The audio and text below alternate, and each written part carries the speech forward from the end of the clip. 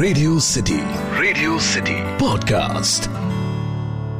कभी कभी कुछ लोग आपको ऐसे मिलते हैं कि आप उनको अपनी जिंदगी से भुला ही नहीं पाते। हेलो हाय, मेरा नाम पंकज जीना है और आज हैशटैग किस्सा में जो किस्सा मैं आपको सुनाने जा रहा हूं उसका हैशटैग है काशी की काशी। वो बाबा की नगरी में मिली थी मुझे जब मैं ऑटो में बैठा हुआ गोदौलिया चौराहे जा रहा था। मुझे ध्यान ही नहीं था कि मेरे पीछे की सीट पर कोई लड़की बैठी है। गर्मी का मौसम था और मैं पसीने से परेशान हुआ था। ऑटो रुका, वो उतरी और पैसे देने के लिए उसने पर्स में हाथ डाला, पर वो अचानक हड़बड़ा गई। उसका पर्स गायब था। मैडम, पर्स भूल गई हैं तो ऑनलाइन पे कर दीजिए, ऑटो वाले ने कहा। पर शायद वो कोई ऑनलाइन पेमेंट का ऐप यूज ही नहीं करती थी। उसका गोरा चेहरा पसीने और शर्मिंदगी से लाल हो गया था। मैं खुद जल्दी में था, पर उस मासूम की निराशा मुझसे देखी ना गई। मैंने ही आगे बढ़कर कहा, लीजिए भैया, हम ही दे रहे हैं।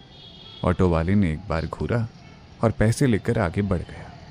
फिर मैं भी विश्वनाथ गली की ओर बढ़ा कि तभी उसकी आवाज आई, सुनिए। उस भीड़ और उमस भरी बनारस की गर्मी में भी उसकी आवाज की मिठास स्पष्ट थी। मैं रुक गया। वो पास आई और बोली, शुक्रिया।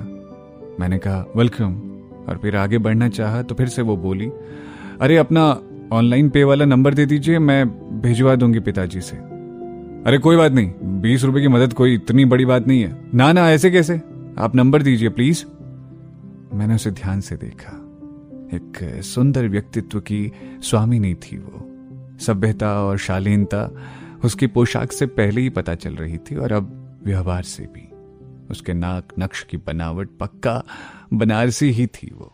अब कोई लड़की सामने से नंबर मांगे तो कौन नहीं देगा भला। और इस वक्त असल में मैं उस चौराहे की गर्मी से दूर जाना चाहता था, तो मैंने अपना नंबर दे दिया। तो उसने कहा थैंक्स, और वो मुस्कुराकर फिर चली गई। ये मेरी पहली मुलाकात थी उससे। मैंने सोचा नाम तो पूछ लूं। रुकिए, सुनिए।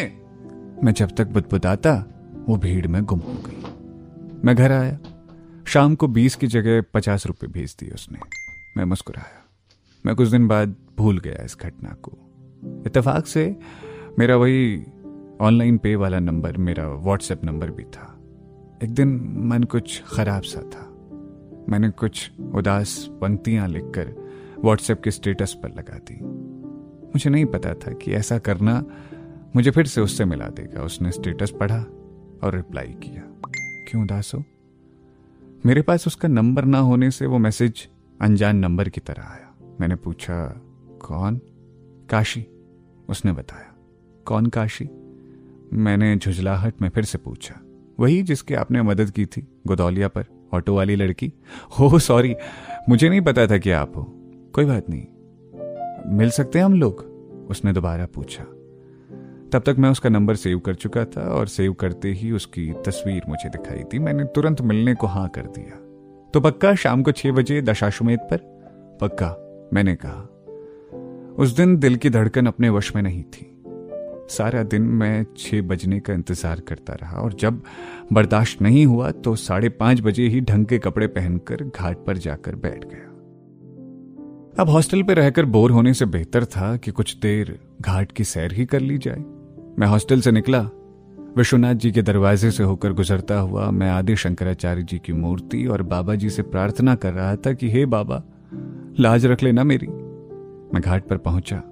जूते उतार कर गंगा जी का पानी हाथ में लेकर मैंने आचमन किया, प्रणाम किया और जल की कुछ बूंदें माथे पर छिड़क ली। फिर वही जहां मेरा पसंदीदा स्थान था, जहां सीढ़ियों के पास वो गोल चबूतरा है और उसके भीतर कई शिवलिंग स्थापित हैं, मैंने सबको छूकर माथे से लगाया।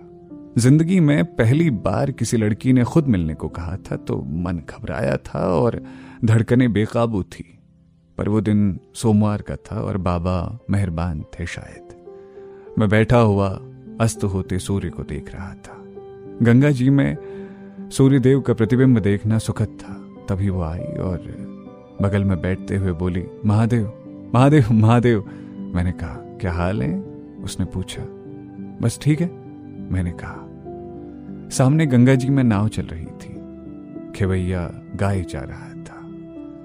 तोरी मिलनवा याद रही रे बटोहिया। हम दोनों सुनते रहे। फिर मुझे चुप देखकर वो जरा और खिसकी और पास आई। हम दोनों के हाथ अब टकरा रहे थे। उस दिन आप ना होते ना तो वो ऑटो वाला भले ही पैसे छोड़ देता, पर इज्जत खराब हो जाती। उसने चुप्पी तोड़ी। ओह, कोई बात नहीं, शायद उसी घटना ने आपसे मिला दिया, मैंने हिम्मत करके कहा। वो हंसी और उसकी हंसी मंदिर से आ रहे घंटों की आवाज में मिश्रित हो गई। तो मुझे अच्छे इंसान लगे, उसने कहा। उसके बाद से मेरा ध्यान फिर से वर्तमान में आ गया। मैं तो कहीं ख्यालों में खो गया था उसके। ओह, धन्यवाद। काहे का धन्यवाद गुरु? धन्यवाद तो हमें करना चाहिए, उस दिन मदद के लिए भी और आज मिलने के लिए भी, वरना उस दिन तो बड़ी जल्दी में थे आप जनाब। इस बार मुझे हंसी आ गई। यार वो उस दिन गर्मी बहुत थी ना, और मुझे दुर्गा कुंड जाना था काम से, इसलिए मैं जल्दी में था। मेरी बात खत्म होने से पहले उसके हाथों से मेरे हाथों का स्पर्श हो गया, पर उसने अपना हाथ नहीं हटाया, मेरी हथेली पर ही रखा।